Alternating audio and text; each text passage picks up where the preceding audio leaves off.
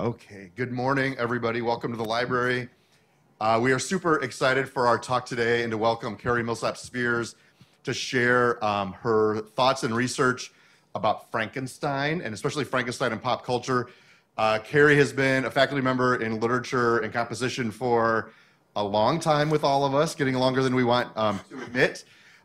Carey is our campus expert on the study of pop culture, so academic study of the things that we absorb in terms of even science fiction, all the movies, you name it, right? So this is like the perfect person to bring in the conversations on how Frankenstein, the book, written 200 years ago, has carried on today. So if I say Frankenstein, especially think about Frankenstein's monster, we all know who that is, even though probably many of us, most of us, have not read the original book that was written so long ago. So how does that happen? Why does that happen? What does that tell us? That's what Carey is going to tell us today. So Carey, thank you for your time. Everyone, thank you for being here. I am looking forward to this talk very much. Thanks. Thank you, Troy. Thank you, everyone, for being here today. Thanks to the library for hosting this book again. Yes, I was here when we did this the very first time. Oh, we don't want that to happen. When we did this the first time 20 years ago, and it was my very first semester here on the campus, and I was thankful to be included, able to do some events as well. So just shout out for the library for doing this again. And so, yes, as Troy was mentioning about the connection between the creature and the creator in Frankenstein, I just want to let you know that you might not be familiar with the novel, but you're familiar with this. All of this that here on the table.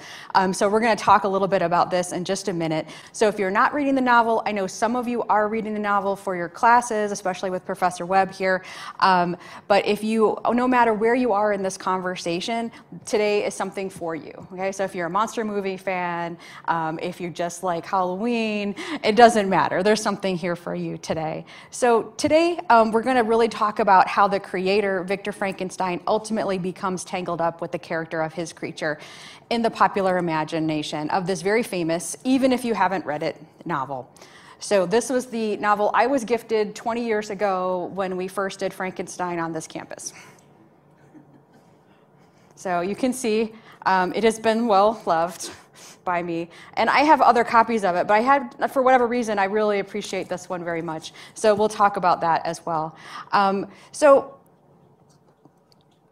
First, this slide is really kind of tell you about what we're going to do. The session's going to illustrate the genre of the novel essentially first. Then I'm going to tell you a little bit about how the creator and the creature are intertwined in popular culture. And then finally, discuss some of these popular culture mashups. And as Troy mentioned, I studied the Gothic and science fiction and also popular culture in general. I'm the author of Star Trek Discovery and the female Gothic Tell Fear No, and other publications on Frankenstein specifically and Battlestar Galactica and things like that. So if you are doing work in popular culture, let me know. I'm happy to help you with anything that you might need. So to begin unraveling the creature from the creator, one thing we need to do is define the genre. And to define the genre, we really have to talk a little bit about the literary history of the novel. And the novel was first appeared in 1818 when it was first published, and then was later revised in 1831. So I feel like every time I move, the mic goes off, so I'm trying to stand still. So in 1818, this is a version of the 1818 novel. Most scholars and literary folks prefer the 1818 version when they do their research. When you actually read the novel for a class, or if you ever find it on the shelf in the library or something like that, you often see the 1831 edition, which is this one. There are reasons for that, which is a whole other presentation, which I will not go into right now, but I will say that the plot change. Okay, so the ending doesn't change. The ending doesn't change. The main characters don't change. Just some of the sort of textual things that people like me might be interested that sort of thing happens a little bit different from the 1818 into the 1831. So this is actually a screen grab from the Smithsonian magazine, which they actually have a display of Mary Shelley's notebooks right now on their website, and I'm happy to provide you with that link. I've actually got a hot link in here right now if you need to see it. But that's kind of what scholars sometimes go and look at. The original is held at the Bodleian Library in Oxford. So today, one of the things to kind of think about as it's Halloween time, and you've seen this before, is to look about the images of this brooding monster, and they seem to be everywhere. And so here's a fraction of my own personal collection, brought from my office, from my home, people give me as gifts. I have everything in here from SpongeBob as the creature to the creature in various ways. I've got the bride. I have my friend just made me that wreath for this Halloween for my door. There's a pop-up book. There's all sorts of things over there. You're welcome to take a look at anything you would like. But part of the reason that this happens in popular culture, the way the creature and the get meshed together, is because of the genre of the novel, and this genre is called the female Gothic. So the female Gothic is important to talk about because it actually sort of jump-started the study of the Gothic in academics in a lot of ways. And it began by the essay from Ellen Moore's 1976 article, The Female Gothic, where she kind of talks about why this happened and how she defines it. And this is how she defines it. It's a quote: "The work of women writers have done in the literary mode that since the 18th century we have called the Gothic." And so that for Mary Shelley's work, and also for the work of Anne Radcliffe, who is the mother of the Gothic romance. And so that's important for us to talk about as we go through this a little bit, because there's not really a romance in Frankenstein. So a lot of people ask, well, how can it be the female Gothic without a romance? And so I'm going to kind of walk you through that a little bit. Other things that are important to kind of note here too is the female Gothic really kind of talks about the idea of terror over horror. So if you are watching movies for this Halloween season and you're watching, you know, things like Freddy Krueger or the original Halloween series, those films kind of go a little bit either terror or horror, right? So something that's a slasher is horror. When they have the blood, horror. When they're being scared and hiding in the closet, terror. Okay, so you kind of see that in these films and how that works. But in this novel, there is some debate about what's terror and what's horror, which we'll kind of try to talk a little bit about that today as well. Because horror is technically what we call male Gothic, and which is really kind of popular, also a Halloween season, Dracula being case in point. So those would be kind of a different one. So the trends from the Gothic mode lean between terror and psychological terror and grotesque horror. And so this is how those things work. So the mixture of terror and horror in Frankenstein kind of complicate the novel in some ways, and that's what happens in popular culture sort of forms, because you get the mixture of terror and horror on screen, and then now you're going, what is happening? And that's part of the reason the creature and the creator kind of blend together too, as I would argue. The other thing to kind of think about in a female Gothic novel, things are actually explained through some sort of scientific method. So if you've ever seen Scooby-Doo, has anyone seen Scooby-Doo? Seen Scooby-Doo? So Scooby-Doo, the original cartoons, are very much female Gothic constructions, because at the end, it's Farmer Jones, take off the mask. He's not a ghost. He's Farmer Jones who scared kids with the mask. The end. And the kids figured it out by observation, by going through the scientific method, try to figure out why something's glowing green or something like that, and then they figure it out. So anything that is sort of figure-outable in this way is what we would call a female Gothic construction. And Frankenstein, I don't know if you notice, is all about science, because a science creating a person, right? Creating a creature. And so, you know, some people would kind of argue that there are some superstitious elements in Frankenstein because we don't really know how the creature is made. So in the films, there's a lot of time spent making the creature. If you watch any Frankenstein film, it's at least 20 minutes. In the novel, it's a paragraph about that big. So, you know, once it translates to popular culture, it becomes kind of a little bit muddied right there, but it is something that is figure-outable for science. The other thing about Frankenstein is something we don't have a heroine. So, but I would argue that we have three, but I'll talk a little bit about that as we go along. The idea that there's not a romance essentially is part of the issue in Frankenstein. Yes, Frankenstein does marry Elizabeth in the novel, but that is very short-lived, and Elizabeth is not a very fully developed character in any way. So we'll talk a little bit about that. The heroine survives the novel in the female Gothic form, but there's only one person who survives the novel, and I'll tell you about that in just a second.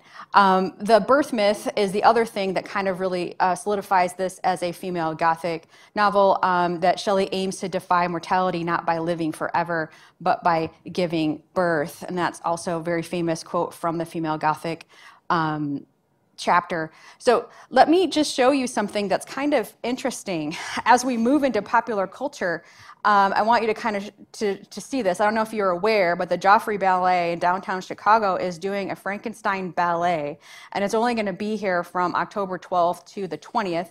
And it actually highlights some of the things that we're going to talk about as we're going along, because in the ballet you're going to see the creature and the creator and Elizabeth as a trio, and pretty soon I'm going to tell you about who the real trio might be.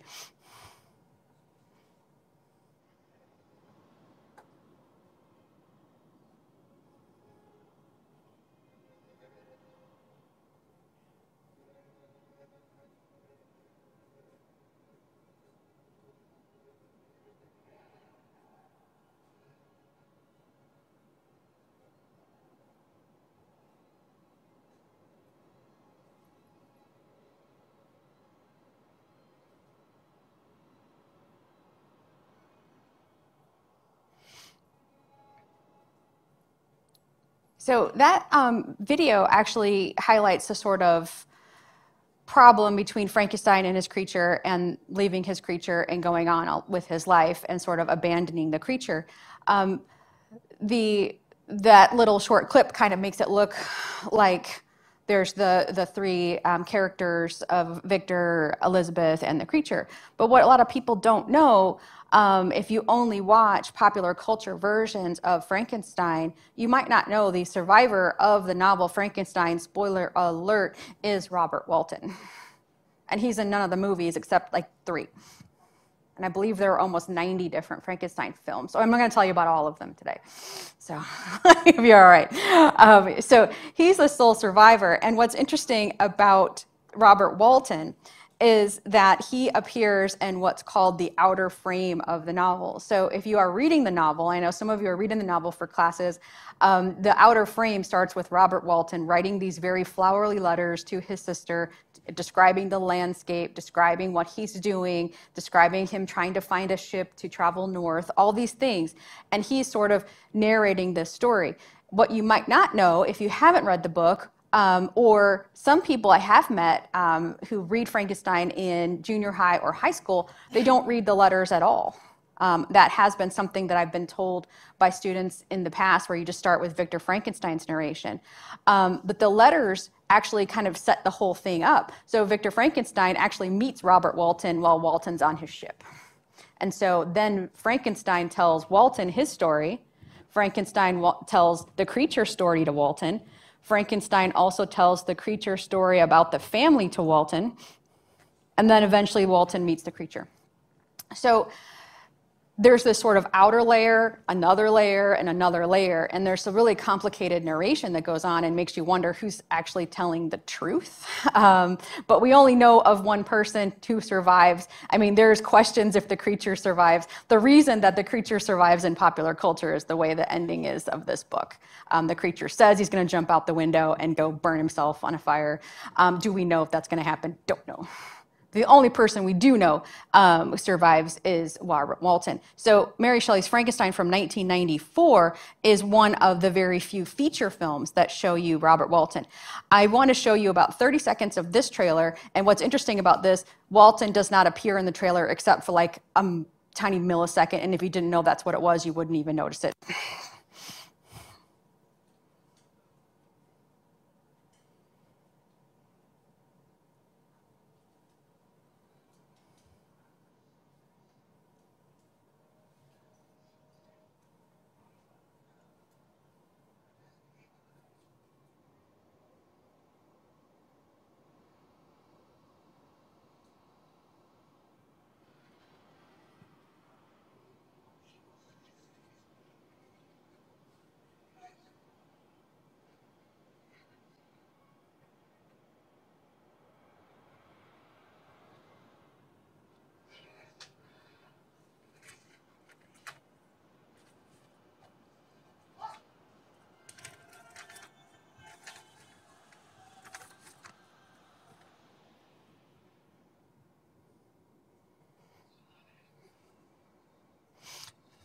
Okay, so you've seen versions of that, I'm sure, in lots of other media.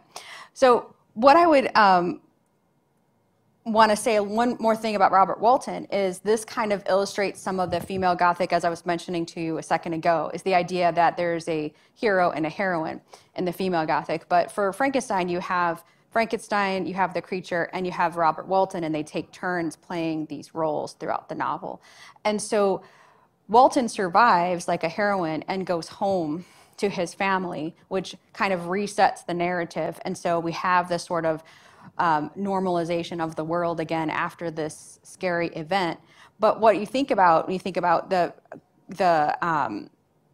Frankenstein operating as a type of heroine. By Frankenstein, I mean Victor.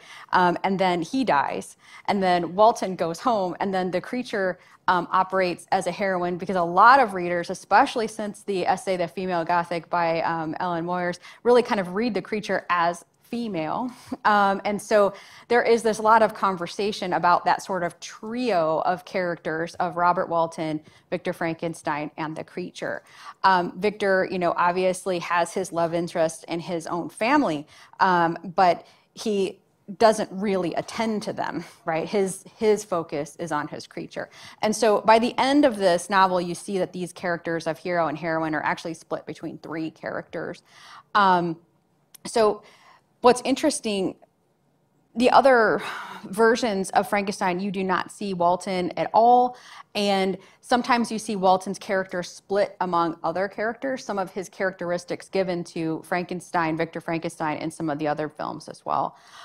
So then how do we get to popular culture, and how does this happen? How does the creature become Frankenstein instead of Frankenstein's monster? How does that happen? Well, most popular culture critics say it happens from the 1931 film Frankenstein and continues with The Bride of Frankenstein from 1935. And what's interesting about that, and what I want to show you now, is the original film 1931 actually starts with this little trailer before the film starts, with someone coming out on stage and kind of introducing the film. When that happens, I'm going to show it to you in a second, the sort of moderator comes out and speaks about the film and actually says, Frankenstein is the scientist, says it. But it is the look of Boris Karloff's creature is what's here. So take a look at everything on my table. I love this picture.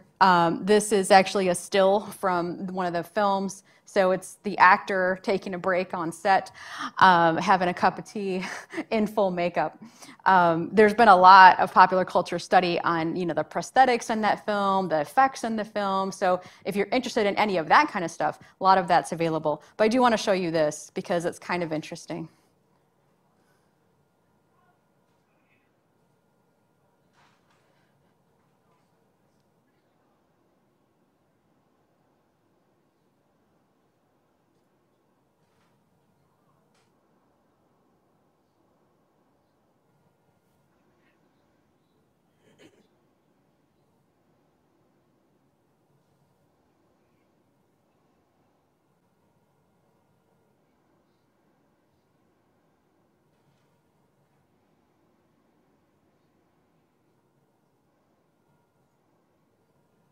Okay, so he even says it, that we're going to talk about the creator making a creation, but the creature is what survives from that film. And you probably don't even know that they changed the name of Victor Frankenstein in the film to Henry, which I have a thought of why, because there is a character named Henry in the novel, but it is kind of interesting. So the mad scientist part comes from these films as well, especially through the characterizations that happen in The Bride of Frankenstein. So that's another still from the movies. This is where the bride, actually the actress, is putting on her makeup for the film, and I just absolutely love that as well, sort of like a behind the scenes look.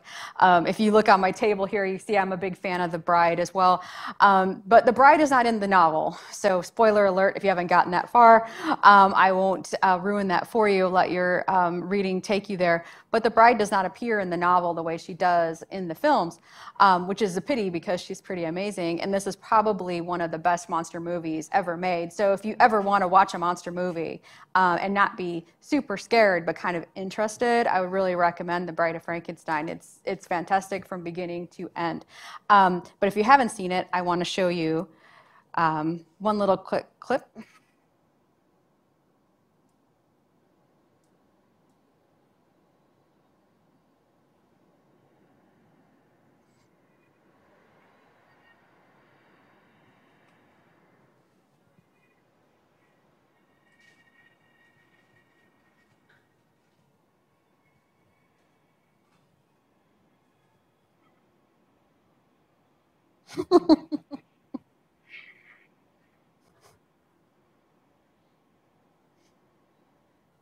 So one thing also in that film that I think is important is the way the creature is created and is able to emote in that film, because in the novel, the creature is very smart, can speak, has feelings, wants to meet people and have relationships and have friendships.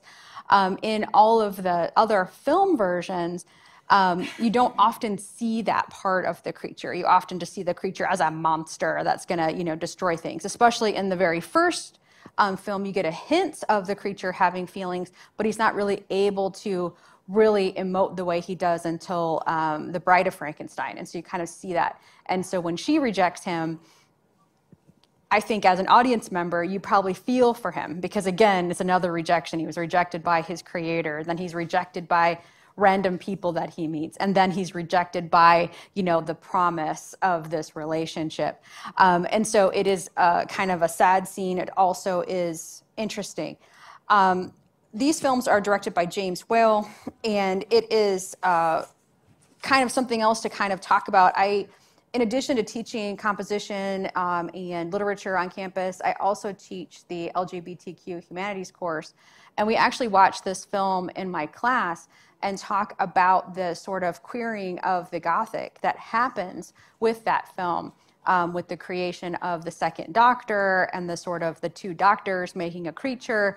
And there's a lot of research about that film in regards to the queer Gothic. And the queer Gothic comes out of, the way that we study the Gothic now, which is in a variety of ways. People study the suburban Gothic, they study the urban Gothic, they study all these different ways of looking at these kinds of novels.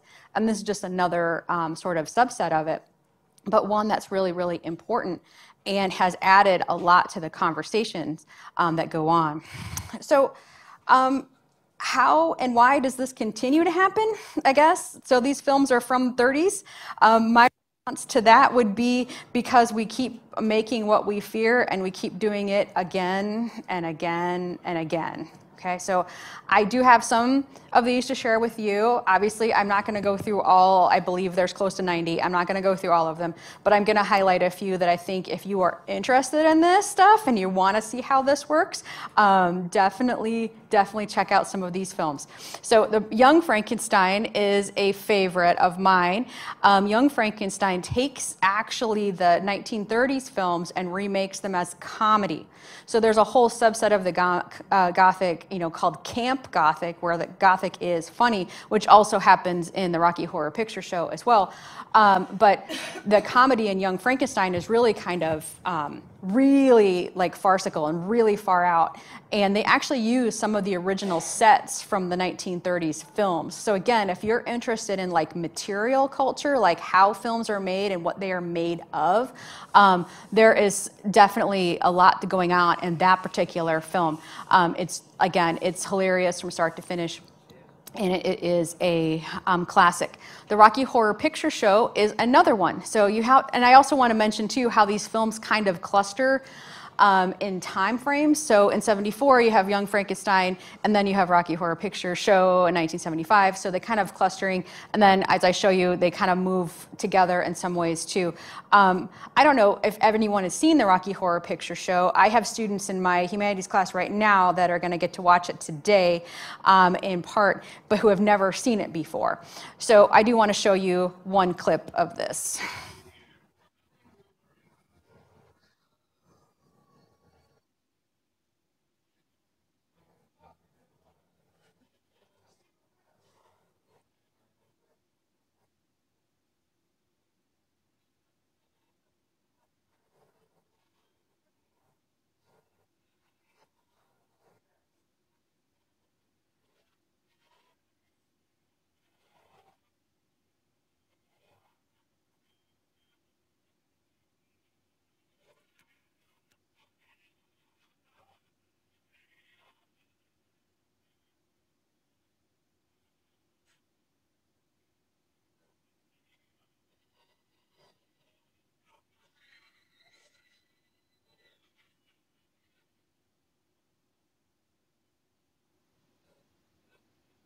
So what's interesting about this film, if you haven't seen it, that is Dr. Frankenfurter, who creates Rocky. So again, you see another version of this story, and this one is obviously a musical, but a lot of fun, and definitely worth it. If you ever get the chance to watch one live, where you actually go and you can buy a little, they might sell you a paper bag filled with props for the film. It's just a great time, where you throw toast and you have a newspaper, and it's just a whole thing. It's a lot of fun to do. The other one on here is The Bride. This stars Sting. You probably don't know who that is. He was a famous musician. I don't know if is he still alive? So he stars as Victor Frankenstein. I shared with you a little bit about Mary Shelley's Frankenstein from 1984 as well there. Van Helsing is one you probably didn't expect to see on my list.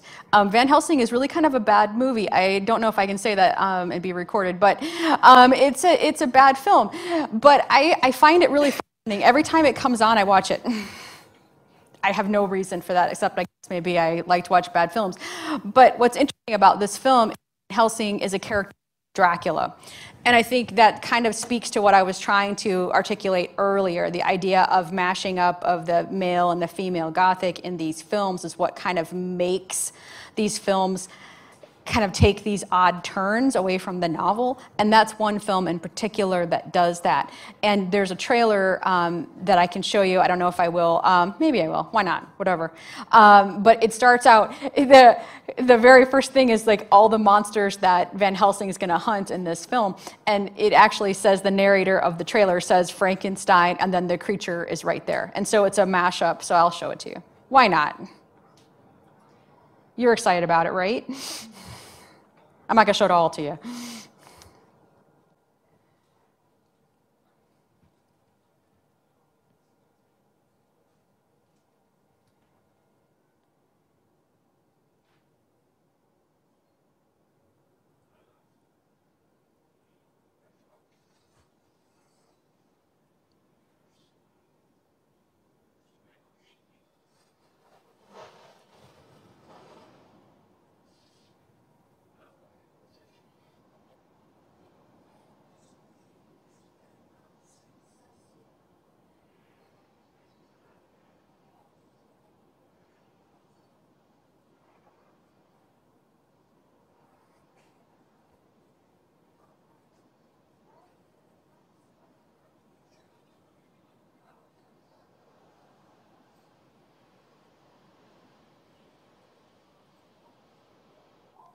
So you see, you have the creature right with the Wolfman and Dracula, and it goes on with all these other universal monsters, which is the sort of franchise that comes out of the 1930s films. So if you look on my table, if I move, I'm going to get off my mic, won't work. But I have a couple of things that are universal monster sort of license.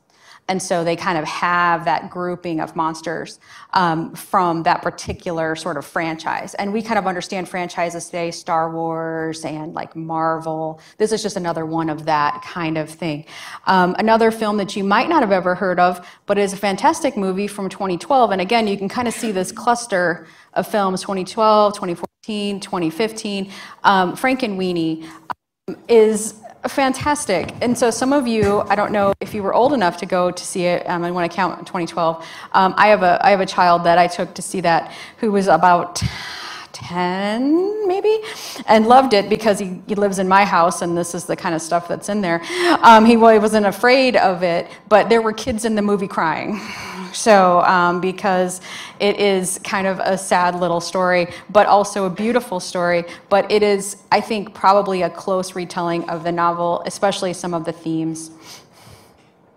So I'll just show you the first like 20 seconds.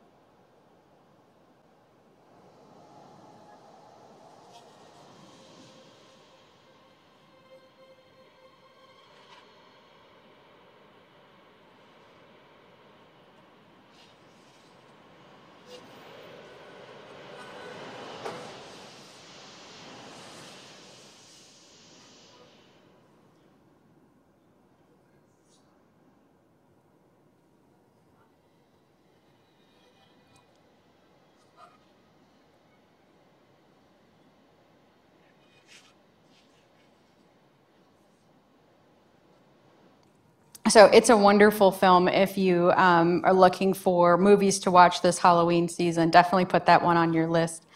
I, Frankenstein from 2014 stars Aaron Eckhart from The Dark Knight. So if you've seen the Dark Knight films, he stars as the creature as action hero, which is a bizarre choice.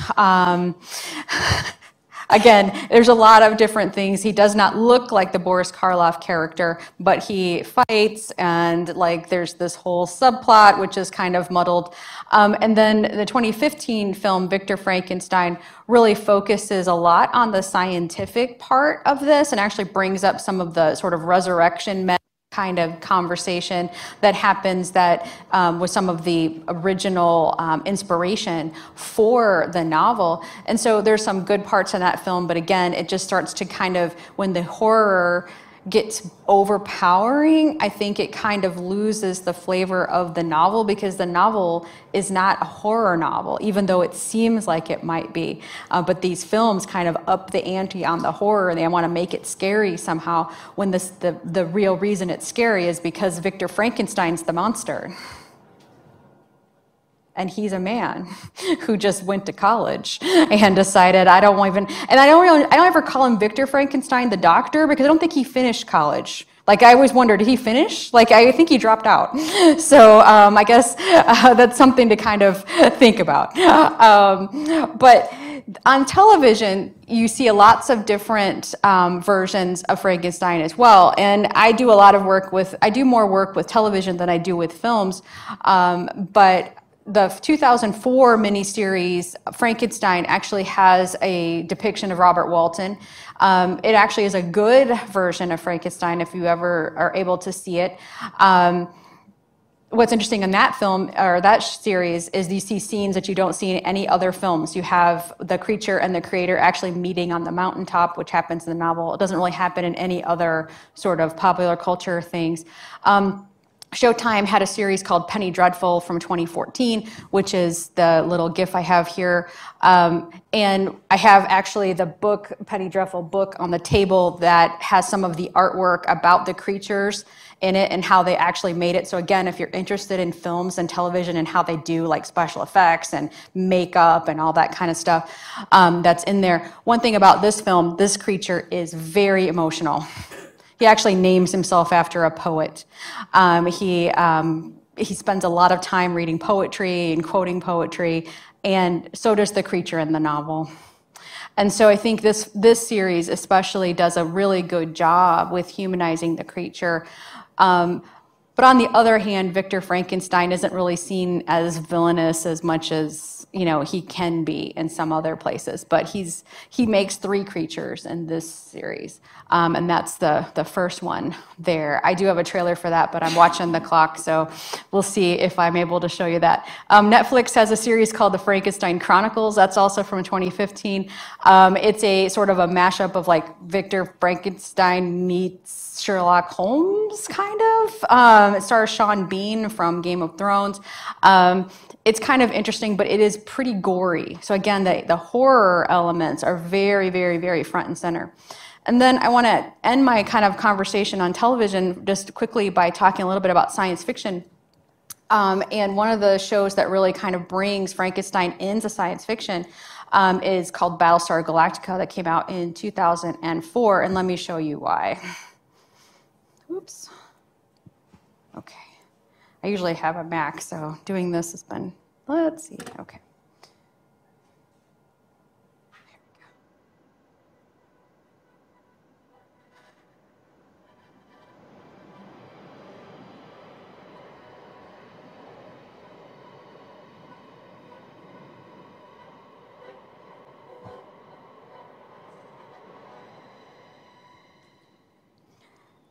So I don't know if you noticed that sort of creation scene. It looks a lot like all the other creation scenes we've seen, like a table with a creature coming to life on the table. This creature is called a Cylon, and they come to life on these sort of tables. They're covered in goo. In some of the other versions, you'll see the creatures, especially Penny Dreadful, the creature is covered in blood. It's a very gory scene. I do have that on that link right there, and I've debated not to show it because it is kind of upsetting. upsetting the way they depict that creation. And so, but one of the things to kind of notice there is this many copies, and that's one of the terrors of Frankenstein, is the idea that we can make more monsters. And so the last event that I attended was on the AI event from the anthropologist who was here to share with us a little bit about Frankenstein. And one of the things that I remember from that particular talk was this idea of how AI is kind of replicating itself and becoming part of our everyday culture. And I do think it kind of speaks to some of the worries that come out of a novel like this, especially when you put it into the realm of science fiction. And science fiction has been talking about this stuff for years, about the computer overlords or whatever taking over. So it is part of that whole thing.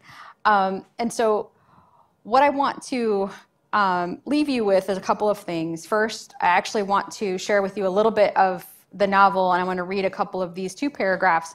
One is from Victor, and one is from the creature, because I think it's important that we remember the novel when we talk about Frankenstein in popular culture, because if we didn't have the novel, we wouldn't have the depictions of it in popular culture.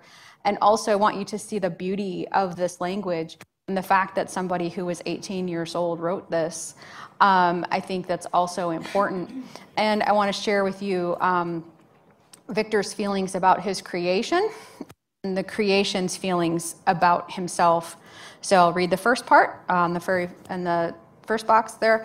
His limbs were in proportion, and I had selected his features as beautiful.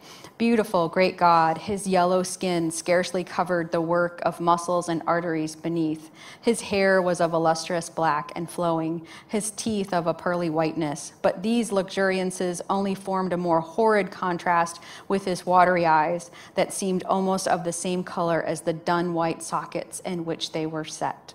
So this is Frankenstein speaking of his creature. And then this is the creature.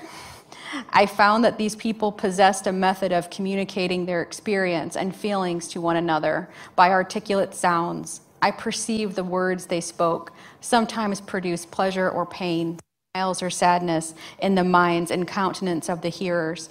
This was indeed a godlike science, and I ardently desired to become acquainted with it. So the creature is very gentle and interested and curious.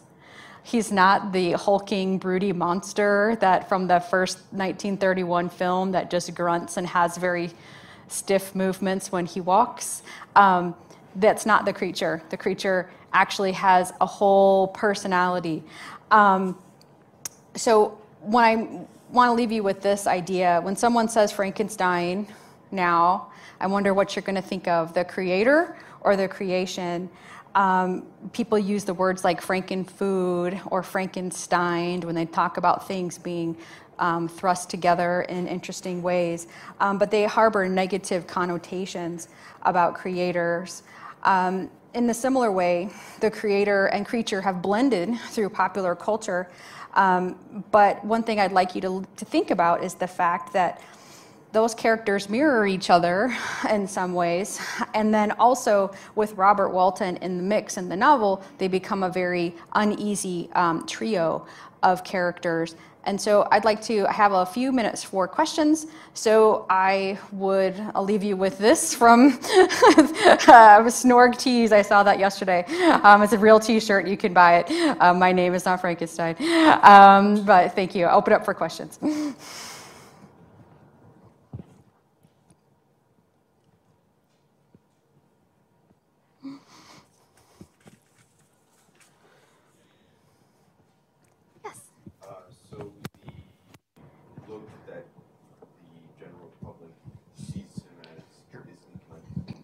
Use the microphone. So the look that the general public has decided he looks like isn't actually what was intended. It's just by chance. Well, it's not what he looks like in the novel, no. Okay.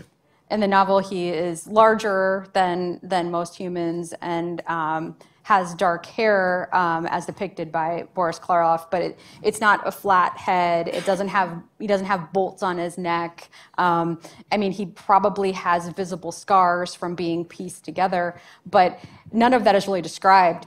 That paragraph that I read is basically what's described from Frankenstein's perspective of what he looked like, and it said the skin barely covers the muscles and the arteries. So it's almost like he's unfinished in a lot of ways, right, from that description. But in the Boris Karloff film, we get the head and the very distinctive sort of bolts, some of the scars on the hands, and then he kind of goes through this whole fire thing and he gets scarred from that. And so there's all these different things, and the way that he moves and grunts, and especially in the first film. In the novel, the creature is very fast and agile and can do all sorts of things. So he's maybe a little bit different than that.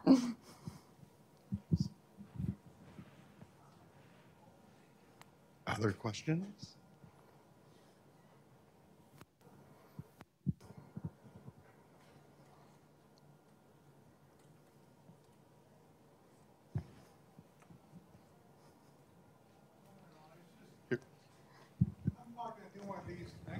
But I was just wondering, did you ever see the Japanese version?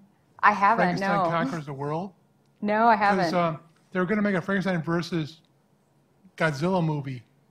Fun. And then instead they used King Kong. And so at the end, King Kong gets struck by lightning and he gets stronger. Doesn't make sense because he's supposed to be Frankenstein's monster. Interesting. But I'm going to talk a little bit about the other countries, because there's a Swedish version, Terror of Frankenstein. There's a Italian Lady Frankenstein, which is almost like pornography. And there's the Frankenstein girl versus the vampire woman, the Japanese. So there's a lot of different other countries that have really absolutely. weird versions of the monster. Oh, absolutely. Yeah. I've actually been a part of a book club that reads various versions of Dracula from other countries. And so it's definitely different based on the audience for the books and for the films. And so it's been a lot of fun doing that. But I haven't really investigated a lot of the ones from other countries with regard to this particular novel. But it's something that I might do. I got stuck in my sci-fi mode for a while, so it's kind of been where I've been for, I don't know, most of my life. Carey, do you have a favorite adaptation, something that you just really love and would recommend? Oh my gosh, that's hard. That's a hard one. I guess it would depend on the audience. Like for someone new to watching these kinds of films, I would say start with something a little bit accessible like Frankenweenie, particularly because it's not overly gory or scary or any of that stuff, but the themes are in there. And then if you like that, and you like the sort of more gentle approach, then maybe try something like maybe Penny Dreadful is, to me, is the best representation of this, but it is a little scary. And if people are kind of sensitive to that kind of stuff, then I would say be careful because there's a lot of bloody scenes in that show. But the creature is, I think, probably one of the best creatures, representations of the best creatures that you see. But if you like them funny, Young Frankenstein is never a bad idea. Neither is Rocky Horror. But the original 31 and 35 films, they're good. I think I love The Bride of Frankenstein, but I don't know if that would be the very first one I would recommend because especially they're slow moving. They look different because they are created differently based on the films themselves and the way they made movies then. So that's things I would recommend. Other questions? Can I ask about the study of pop culture? Because that's something that we may not often think about. If we wanted to learn a little bit more, like kind of an intro, like where would you direct us to understand kind of this area of study? Is a huge area of studies. It's sometimes called American studies. Bowling Green State University is known for study of popular culture. There's a popular culture library there that you actually can go and study and work in their archives, which I've been able to do on a couple of occasions. The Popular Culture Association has lots of information on their websites. You know, there's pop culture scholars probably in every college and university in the country, internationally as well. This is just a growing field because popular culture is the study of every day. We experience this every day. So when you go to Walgreens later or CVS or Walmart, you're going to see all of this stuff. And because it's part of our everyday life, and popular culture studies is the study of everyday life and everyday people. And I think that's what makes it so important, because we all can participate. No one is left out. Fantastic. Okay, well, how about a round of applause? Thank you. Thank you, everyone. Thanks.